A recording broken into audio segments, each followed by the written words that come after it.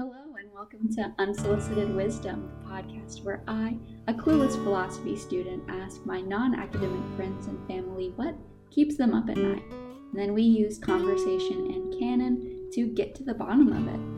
I'm your host, Eliza Brewer, and we've got a great episode for you today because my dearest friend and roommate is our very first guest. She's also an artist, fabulous artist. You should check her out on Instagram at pandemic_isolation. You can also find her on Redbubble at pandemiciso, that's one word. So please give a very warm welcome to Molly Malczynski. Molly, thank you so much for being my first guest. I'm like really actually so excited that this is our first topic because it's something I think about a lot. Death. Yeah. Yes. I already know what your big, keeps me up at night thing is. Yeah. But the audience doesn't. So can you just say in your own words what's got you fucked up, Molly? Yeah. I've been thinking a lot about how every single moment is the possible moment of death. And I'm driving, this is a little bit of an anxiety thing, but I've been driving down the street and I see a car and I'm I could get in an accident with that car. Or even if I'm just sitting at dinner, I'm I could choke on this noodle, Yeah. Or I could just have this random freak accident. And I just how are you supposed to live in the present if you're always thinking about this possible end? It's this infinite present danger, right? That's and occurring. I think that a lot of modern thinkers who are trying to come up with a formula for happiness, that's one of their biggest recommendations, is that you live in the present moment. And for so many people, especially anxious people, that's so freaking hard. It's so hard. One thing I would like to know is what specifically about the prospect of death bothers you. I know that's a really broad question. That is so broad. But I guess what when you think about death, whenever you have this moment where you're sitting at the table, you're oh my God, I could choke on this food. What goes through your mind? It's not so much about what happens after death. I think that's a totally different matter for me. But I feel when we're living, we're on this momentum, this path of momentum that we're following, kind of like a ball rolling down a hill. Mm-hmm. And we're all doing things that further that path and further that velocity, and we're always making decisions to make us happy and live longer lives. And the thought that could end at any moment just really fucks me up, Yeah. Why are we doing it if every single moment that happens in the passage of time could be the end?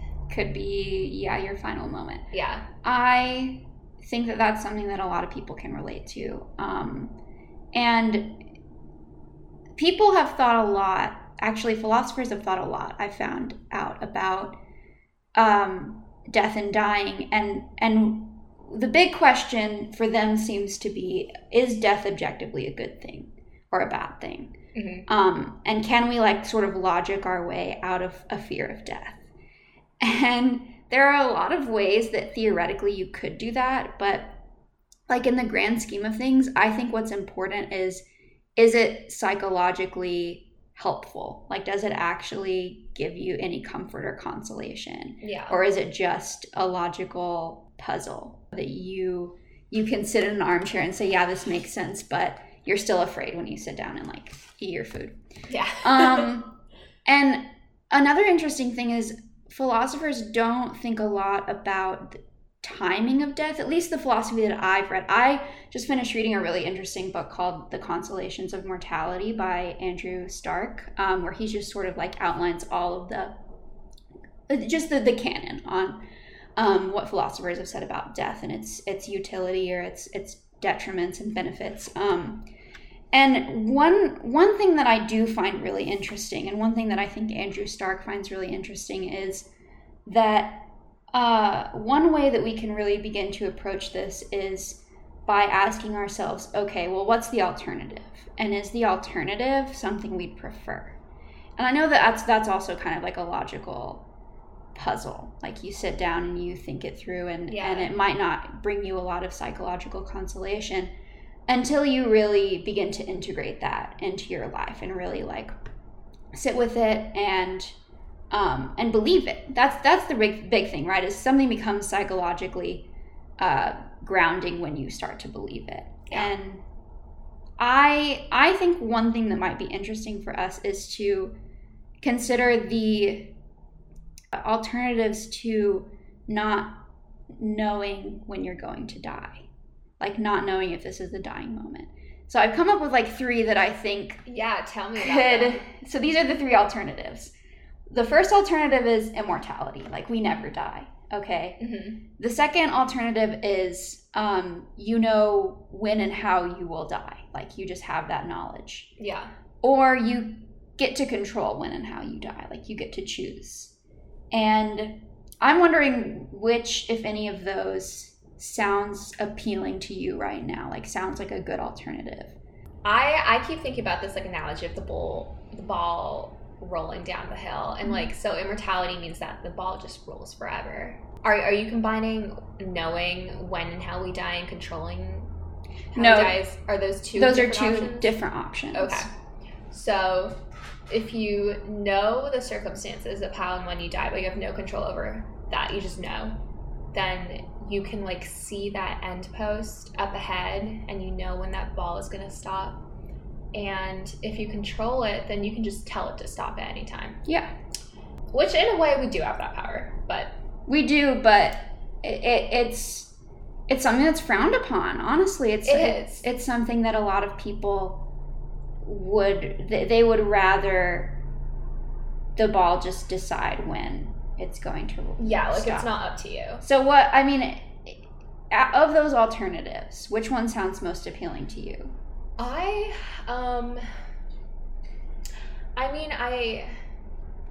think honestly it depends on how successful I feel I am with that ball. Yeah. Like if I feel like I'm doing great money moves with this ball, then why wouldn't I want it to roll forever? Yeah. You know?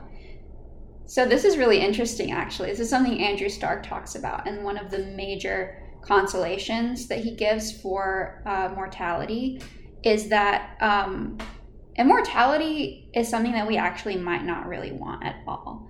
Like it could be a really detrimental thing. And he sort of gives us 3 main reasons why it would be a bad thing. He says boredom, self-alienation, and nostalgia are all like our most persistent enemies if we're going to be immortal beings. So here he talks about boredom. He says, he's talking about like a trip to the Eiffel Tower, okay? And he's saying, imagine if you were an immortal being and you were going to take a trip to the Eiffel Tower.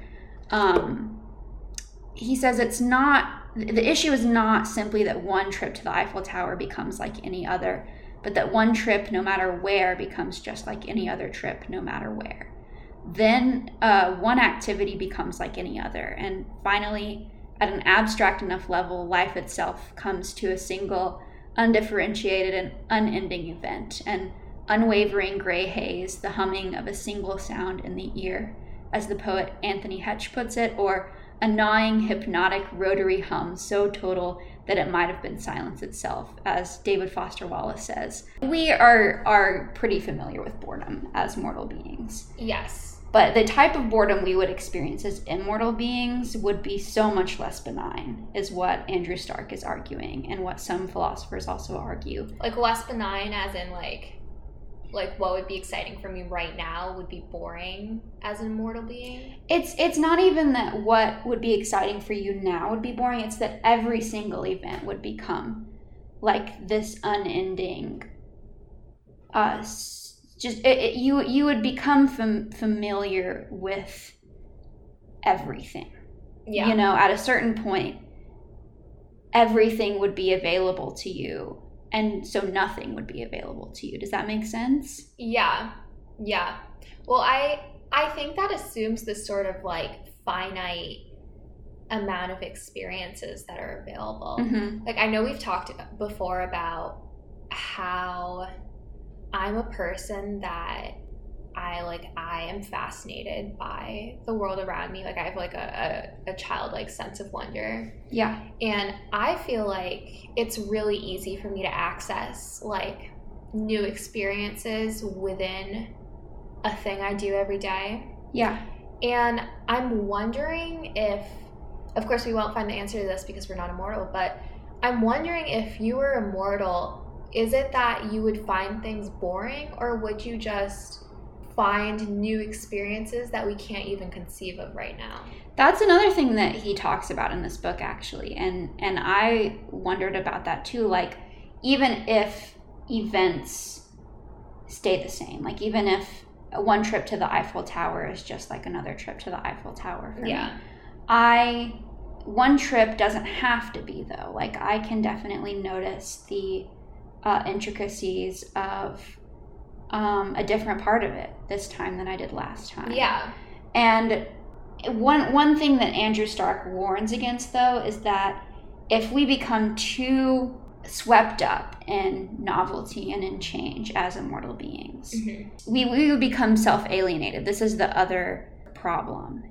You would have to change with the changing of the world, and everything is flowing dynamism. That's just sort of the underlying assumption, is that just as you change, just as the world changes, like it will continue to do so. Yeah. And those changes will increase as, we immortal beings gain knowledge and build new structures of social life and of material existence. And in order to adapt to that, you will have to say goodbye to the person that you were over and over and over again. Yeah. And you would be, in a way, that's a little death, right? Like, that's a small.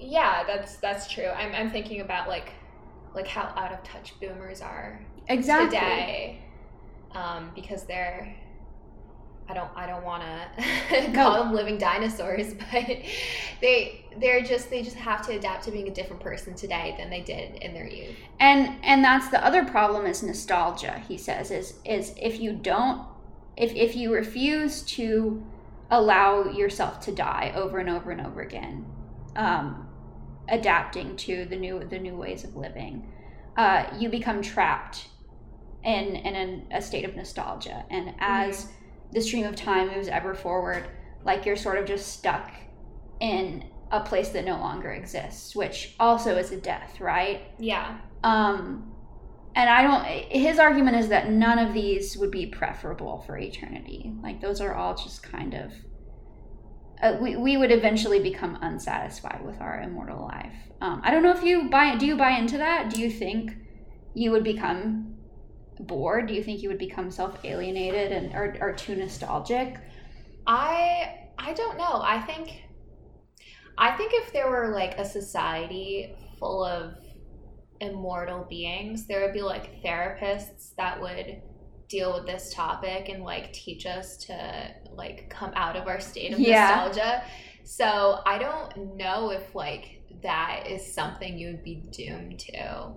I mean, if you're the only immortal person, then sure, maybe. But yeah, I don't know if that's like the necessary end goal when you're immortal. Yeah, I mean, that's I think one thing that these arguments maybe miss is human ingenuity, is the fact that like we are incredibly adaptable, and that and I personally don't find the idea of like self-annihilation unappealing. Like, I think that we do that all the time, actually. The person that I was when I was 5 is not the person that I am sitting here today. Yeah. And I don't think that's a bad thing. No, not at all. I think where it gets tricky is we do become humans just become attached. Like, that's a really natural thing. And if you become attached to certain people, certain times, certain objects, if you're immortal, that's going to be a problem. Like, you are going to experience nostalgia, and you are going to be in some ways like stuck. Self-alienation doesn't bother me about immortality, but boredom and nostalgia kind of do. Yeah. I'm thinking about the documentary we watched a little bit ago about foxes and how good they are at adapting to like various environments. And I think it's really just a test of human adaptability. And I don't know that answer, and I don't think anyone on earth can say they have that answer. But like foxes are so cool. Foxes are so cool. They're so cool because they live in the forest, but they also live in your backyard, and they live in like northern Canada, and they can just basically do anything because they're so adaptable to their environment, and they can change themselves. The question though is, are humans that adaptable? Yeah. And in some ways I think we certainly are, but in other ways, like Scott, who also lives with us, he and I were talking the other day about like ancient graffiti and how funny it is that it's so similar to like modern graffiti, like ancient Roman graffiti is just like, I've also had this conversation with Scott. Like Julius has a small p, you know, and I was telling him about this, like they found the homework of this little boy from like thousands of years ago, like etched into leather, I think. And it was so funny. Like he drew pictures of himself as like a wild beast, and he was like, I know what you're talking about. His name was Anfim, and he was like, I am a wild beast. And I was like, it's good to know some things don't change. And we started talking about that, and I was like, it's remarkable how psychologically predictable human beings are, and how like pattern driven we are in some ways. But in other ways, the brain is incredibly plastic. And the question is, like, would our plasticity be able to handle something like immortality? I don't know, honestly. Yeah, I really don't know. It's kind of comforting because I think immortal could go two ways. It could either be super cool or it could be super not cool. Yeah. And if it's not super cool, then I think it's really comforting to have that option to, like, end it all, you know? Like in that way, death can be really a really comforting option. You know, you're so right about that, and we don't talk about it. Yeah. We don't talk about how like we have this sort of ultimate like end game button. Yeah. I mean, unless you're someone who believes you're going to hell, then that's kind of tough. But what do you think happens after you die? I didn't ask you that. I think you just cease to exist. You think you just blink out of existence? It's nothing. Yeah. Does that scare you? It doesn't scare me. I mean, I imagine it's like before I was born, you know? Like I didn't care that I wasn't alive because I didn't exist. Yeah. That is one thing that philosophers talk about too, is how we aren't unfamiliar with non-existence. And in a lot of ways, like life intimates death. So let's shift away from like talking about the alternatives and talk about the reality, which is that you and I are going to die, and we don't get to decide when that is or how that is, unless we make a pretty drastic decision. Yes. I think we need to we need something to psychologically ground us in that reality. And you were talking about so one interesting thing about the philosophy of death is so much of it is actually a philosophy about like how to live. How do you live a life that cheats death in a way? And it turns out there are a number of really interesting strategies. You talked about like the ball rolling, and how if the ball were rolling really well, like that would be a different scenario than if it were rolling poorly. Yeah. Can you talk about that a little bit? Yeah. No, that's kind of what I was thinking about with death as a comforting measure, because if your ball is running really poorly, like I'm thinking about, I never watch violent movies because I don't like them. Yeah. I don't like thinking about people getting hurt. But if you're watching a violent movie and you're watching like a torture scene, that's an instance in which I would be like, yes, death would be very comforting because your ball is not running smoothly there. It's going really poorly. And what if, you know, you're like going a little bit back to immortal life, like what if your immortal life is like that life of torture? You know, what if it feels like that life of torture? Death would be really comforting. What were we talking about? What was the question? I was just wondering like we're talking about strategies of living. Yes. And how that relates to death. Yeah. It might help if I provide some context. So what the literature says is that, so there's this really famous consolation for mortality. It's the Epicurean consolation. And what it says is there's sort of two parts to it. And the first part is you shouldn't be worried about death because so long as you're alive, death cannot touch you. Like if you are here, death is not here.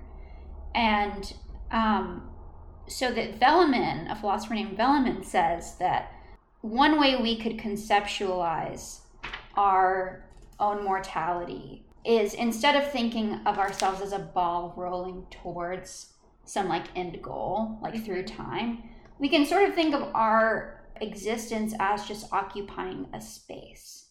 Like how I was born with a hand. I was also born with a death date. I was born with all of these like parts of my life that will unfold. And I'm really like no closer or farther away to my death date yesterday than I am the day it will happen, says Velleman. If you conceptualize our mortality as occupying a space. So let's see if I can find a quote, because this is a hard thing to get around. This is lofty. It is lofty, but it's interesting. So here's a quote. So on Velleman's unconventional image, then, there never is a you. There never is a whole entire self that is moving moment by moment towards death over time. There are only different parts of you at different times. After all, there is no you moving inch by inch toward the ceiling in space either. There are only different parts of you, knees, stomach, shoulders, at different heights. No reason then for you to think of death as something to which you steadily grow nearer, any more than the ceiling is something to which you steadily grow closer. You can fully avail yourself of Epicurus' first constellation. As long as any part of yourself is here, death is utterly irrelevant. Not only is it not present, you are not even moving towards it.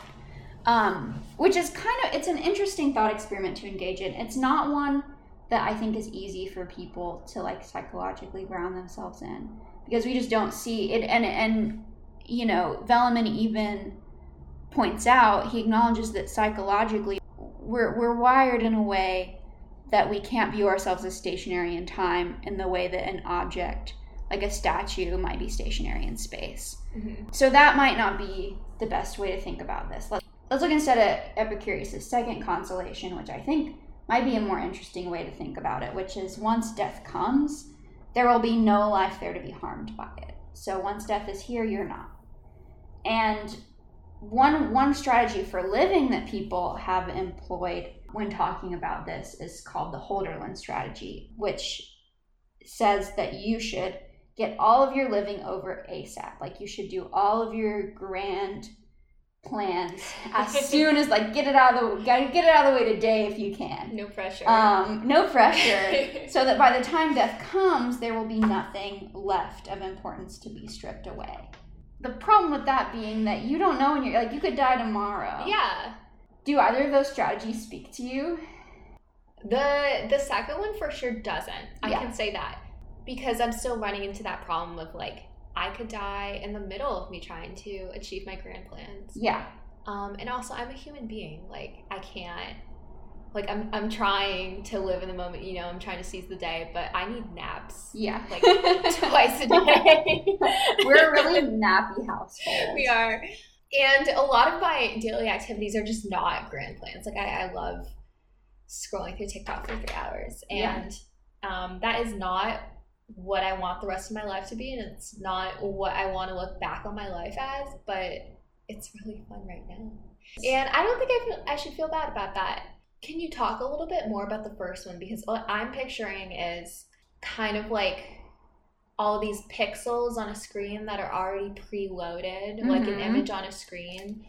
And are you saying that death is one of those pixels, that it's already there and we are the screen? I think, let me try and think of a concrete way to speak about this. I think it's even hard for Velleman to think about a concrete way to speak about this, because what you're trying to do is you're trying to talk about time in a spatial manner, and our brains just aren't wired to think like that. Yeah. But I think the best explanation I can give for it right now is that say I am going to the dentist on Friday and I've like made that appointment. Mm-hmm. I'm going to go to the dentist on Friday. I could think of it in like a really dreadful way, like, oh my God, every single day I'm getting closer because you going hate dentists. to the dentist. I do. This is a fact about me. I have never been to the dentist and I'm deeply distrustful of them, but that is a whole other podcast. So I'm dreading this. I'm dreading going to the dentist, and every single moment feels like I'm the ball rolling towards this dentist. Yeah. Another way I can think about it is the moment that I made the appointment, that was just kind of like, it was like me. One way I can think about it is the dentist is happening, whether I like it or not. Mm-hmm. And the moment I made that appointment, the dentist appointment like existed as a part of my fate, as a part of my eventual reality. I'm not really moving closer or farther away to this appointment. There are different parts of me existing in different times. Like there's a part of me that is existing in the dentist right now, in the future. And there's a part of me that's existing at the table thinking about how much I hate dentists 3 days before my dentist appointment. And really like the future me who's at the dentist is no more or less real than the me who's sitting at the table. That's sort of the Velleman strategy. He uses the analogy, or Andrew Stark uses the analogy of a body. Like even though my head is closer to the ceiling than, say, my feet, mm-hmm. I wouldn't say that like I'm any closer to the ceiling because my head is here. Yeah. You know, I make up one whole. And that way, you can think of your life as like making up one big whole, like one big body, one big race. And there are different parts of the race. There's your different parts of the body. There's your knuckles. There's your, shoulders. There's your head. But that's all you. And there's none of it is any more real or less real. Yeah. That does make sense to me, but it requires a sort of like a belief in fate. Yeah. And a belief in a like a deterministic. Yeah. Which we've talked about a lot, and I am still chewing on. I don't know if I buy into that yet. It's something I'm not sure if I buy into wholly either. Yeah. And it's also, you have to do a lot of mental acrobatics to get to that point. And I don't want my listeners to go through tons of mental acrobatics to try and cope with the everyday stress of being a mortal being. No. I don't think you should do that. I'm going to talk about a couple of other strategies, and then I want to talk about what scares me about death. Yes, please tell me. So here's one more consolation. This is the Buddhist consolation. And I am currently practicing Buddhist meditation. And so this is a really interesting one for me. You took a class on Buddhism, right? I did, yeah. Buddhists believe that yourself, isn't a thing that exists. They think that is just a nothing, because all you're made up of is your experiences and attachments, and everything is external to you that you call self. So, if you stripped all of that away, if you stripped away your genius, if you stripped away your childhood traumas or whatever, what would be left? It would be nothing. Nothing would be left. Yeah. And so the idea is that if you live your life with that mindset, if you live your life believing that there is no self, there will be nothing to be touched by death. You will end up really pristine, because death happens to the subject, right? Death happens to a self. If there is no self, then nothingness is happening to nothingness, and that's just a metaphysical impossibility. It's like zero being divided by zero. Exactly. It's not anything. It's not anything. So really, it you can just think of it as if you're a Buddhist, you would say, well, nobody went anywhere, right? When somebody dies, you would say nobody went anywhere. Yeah. And but that sort of, just like the self-alienation we talked about, that is a pre-death. Like, you sort of have to give away something in order to progress. You have to give away yourself. You have to let, like, your idea of the ego die. And some people aren't willing to let that happen. Yeah.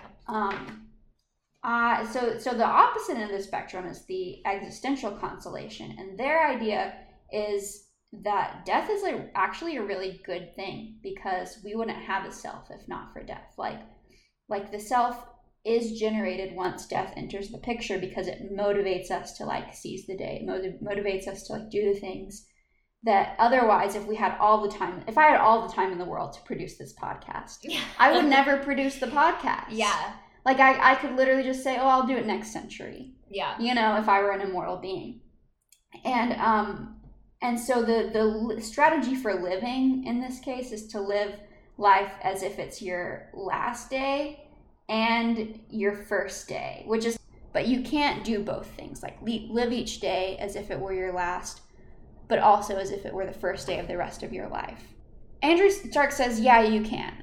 Here's how it works. And the two considerations are key. First, you look for experiences that require no time to get underway. Even if you were to die tomorrow, there'd still be time to pack, like, another one in. So what kind of experiences? Ready-made ones, like that require no extended action or planning on your part to get going, like swimming naked in the Caribbean or attending a Lil Wayne concert. Generic experiences that the world presents to you without your having to engineer them. So that if you don't die tomorrow, if you die in 20 years, then you can keep on packing them in for as long as you live. Something more unique, by contrast, like if you were to try and scale Mount Everest backwards blindfolded, it's not the kind of thing like you would plan tomorrow. So don't make that plan, he says. Instead, meet Lindsay Lohan or attend a festival, so that when you finally do die, you've lived each day right up to the hilt, leading a life that is as vivid and colorful as possible. Which includes meeting Lindsay Lohan. Which includes, of course, meeting Lindsay Lohan. Yeah. Of course. And then he says, if you're worried about, like, what you have to offer to the world, like packing in things to give to the world, he says make very general plans. So make a plan like invent a board game, write a book, or produce a podcast. And then you just might realize such plans open-ended as they are, but suppose instead that you die tomorrow, well, then not much would have been lost with plans of such nebulous long-run nature. So nothing would have been, like, invested in, and there would be, like, no sense of poignant interruption. I think that this existential consolation is the one that maybe the majority of people can latch onto the easiest. Do you think that's true? That's what I'm thinking about, because a lot of my ideas about immortality come from reading the Twilight series by yeah. And I'm thinking about how these, which we are gonna watch later. We are watching tonight. And these vampires are so, like, incredibly emotionally immature. Yeah. Like, they don't know how to resolve conflict. They kind of just, they're like, you know, and they, like, try to kill each other. I think that what you were talking about, how, like, if you were to live forever, you'd probably do your podcast next century. And I think that's what these vampires have done with, like, their emotional intelligence. Yeah. They haven't had to do anything, so why would they? And I think you're right. Like, if I could, I honestly would sleep for a century. Yeah. And it would probably be awesome, but I also wouldn't get anything done. And would I be proud of that? Probably not. And so I think it is comforting that I have, in a way, something to look forward to, like something to work forward to, which is a life to look back on. Yes, 100%. And I think that I like the existential consolation better than the Holderlin strategy, because if you take the Holderlin strategy and you say, I'm gonna win a championship season, I'm gonna produce a Gold Star podcast by the end of 5 years so that I can just sort of retire after that, hang up my jersey. what is there to look forward to after that? Yeah. Like, and don't your experiences sort of just remain like trophies on a shelf that you look back on with some nostalgia, but they're like receding ever farther into the past. And so really like they don't console you all that much, I think. Whereas if you make general plans and if you say like, I want to pack as much experience into life as possible, like ready-made, that is something you can do as long as you want until you die. Yeah. You know? No, I think there's also this idea of valuing your younger years more than your older years, which I like to push back against, because I can't say that like my high school years were the best years of my life, and I don't think a lot of people can say that.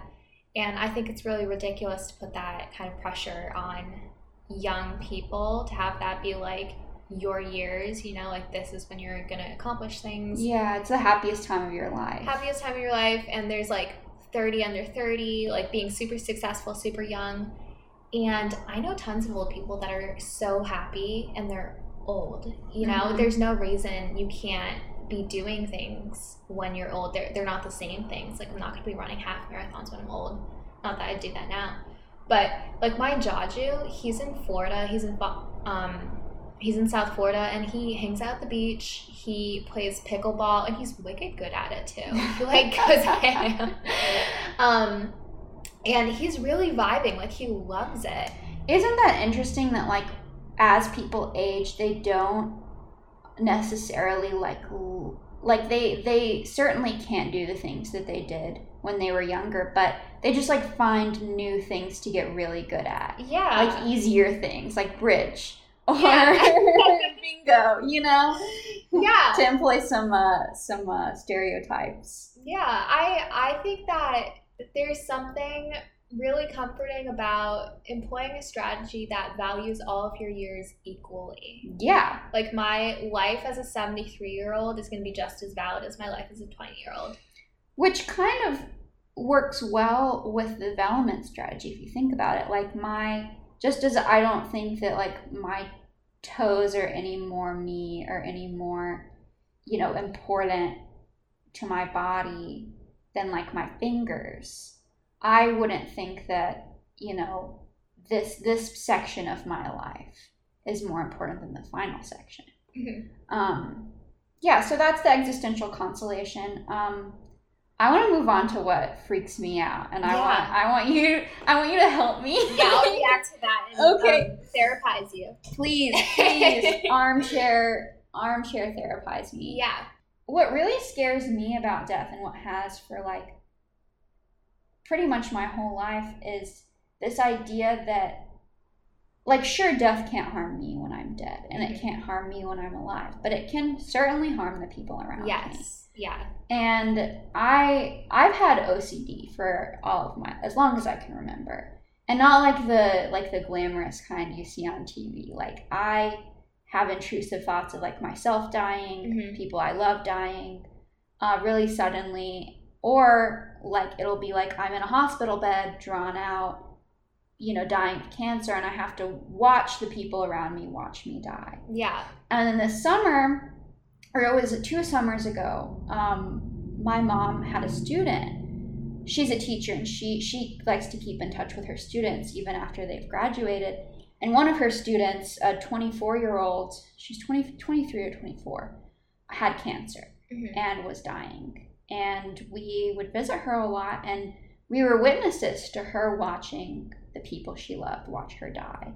And at that, like, that's just a torturous experience. Like, I could see it was torturous for her, and she couldn't really even, it was hard to watch because I don't think she could even really, like, enjoy her last months because of that. I don't think that she was able to live for herself or die for herself at that point. She had to live and die for other people. Yeah. And I think that that thought has really gripped me for a lot of my life. And I really want to like leave the smallest footprint that I can on the people's lives around me so that I can cause the least amount of suffering. But I also love big. And love and grief are like the same. Like they're two sides of the same coin, and that's just an inescapable reality. And what do you do with that? Like, how do you console someone when that is just... Yeah. No, I think about that constantly. I also struggle with intrusive thoughts with my anxiety. Yeah. And that's the thing that really gets me, because I'm not scared of dying. You know, I think I'm just going to cease to exist, and that won't matter to me. But what about like my partner or you or my mother? You know, that's horrible. And I never want to cause pain in anybody's life. That's horrible. Or absence, right? Yeah. Like there's a deep absence when someone leaves. And this is an absence that just is never reconciled. It's never resolved. How do you cope with that? I don't know that I do, honestly. Yeah. I think I like to think about, like, say it was my partner Scott thinking about, he doesn't. I know for a fact that he'll be fine when he dies. Yeah. He thinks about death differently, but what if he was thinking the same way I do, and he was like, I'm really scared to die because I'm scared of hurting all these other people. And I would not want him to feel that way. I would want him to be at peace. Yeah. You know? And that's how I personally feel. And I don't know that everyone else feels the same, because everyone has different ideas about death, but that's how I feel. And it's comforting a little bit to me to know that the people who know me well are gonna know or assume that's what I would want them to do. Right.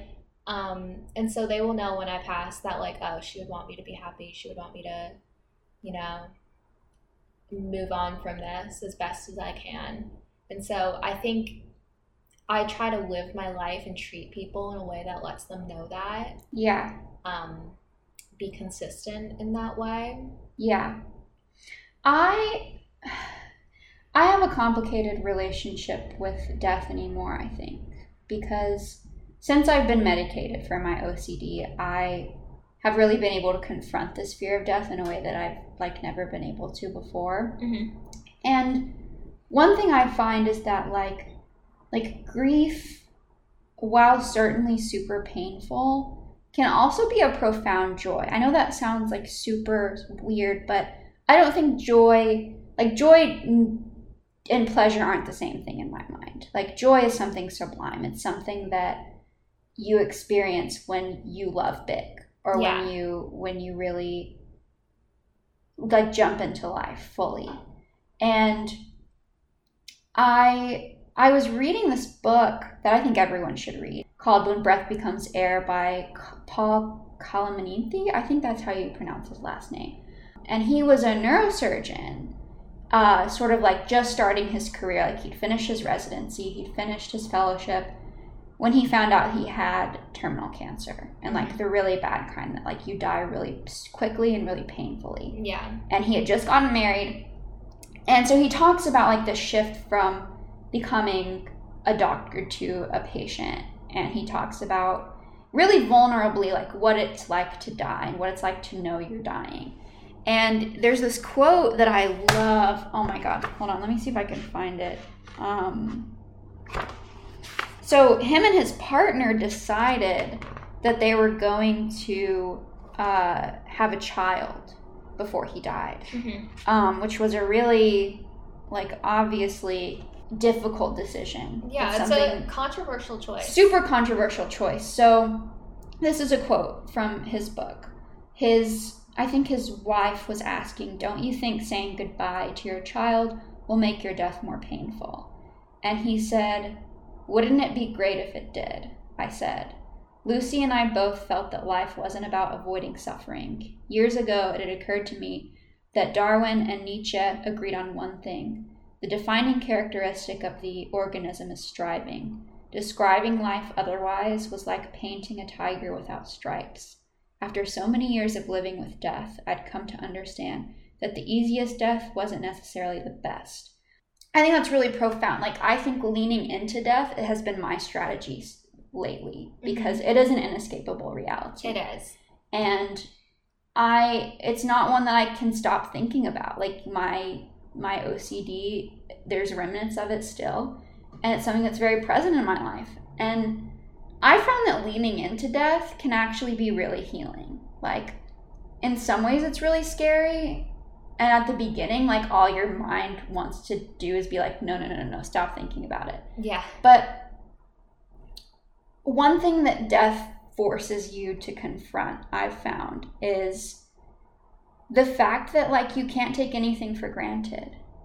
And in that way, life kind of intimates death, right? Like, everything around us is impermanent and changing, and the relationships we have today are not going to be the same 10 years from now, or even tomorrow. And that is a little death. Like, we experience little deaths all the time. And I think, I don't know, I wonder if closing yourself off to that is also closing yourself off to life and love and, like, profound joy. Yeah. No, I think one method to avoid the heartbreak that we're going to inflict on others when we die is to close yourself off from relationships and try to minimize your impact on the world, which I think would work in minimizing heartbreak for sure, because, you know, who's going to miss you if you just, like, never interact with the world at all? Like say you have no family, no friends, your impact is going to be minimal, but life is just not worth it at that point, I think. Yeah.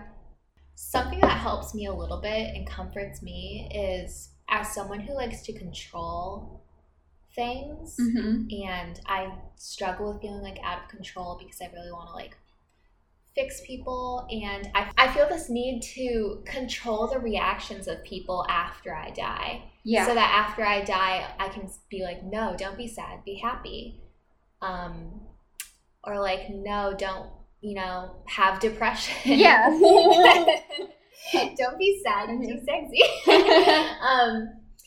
And I think that one way to kind of exert control in a non-toxic, ghostly afterlife manner is, I like to think about a little bit, like, how I want death to be for me, like what I want to happen to my body, what would be nice to think about my family doing with my body, and I think that everything that kind of comes after death for, like, my body will really be up to my family, because I think the whole process of funerals and death rites are really for the living, not really for the death.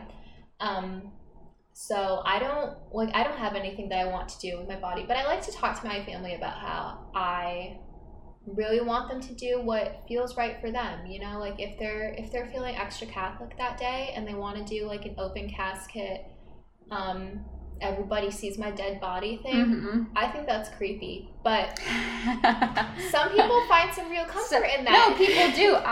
My paternal grandfather died recently, and we had an open casket funeral, and I hated it. I thought it was so creepy, but my family needed one last look at him, and that's what mattered. Yeah, I like to think about that. I think that as we get older, talking about what happens with our, estate or will is really helpful. My mom talks about what's going to happen when she dies all the time, because she's just like, I don't know what it is about Catholics and death, but Catholics are so goth. They love it. They love it. They're so emo. And all the time she's like, oh, when I die, this is going to happen, this is going to happen. And she's always like, I don't think I'm going to live for that much longer. She's being dramatic. She's a healthy 45-year-old. I think it's comforting for her to talk about what's going to happen with me and my sister after she dies. I think that is a method of coping for her. And it's kind of depressing for me because I don't like to confront that. Right. And I don't feel I have to confront that for some time, but of course you never know. And I think it is the fact that you never know. Yeah.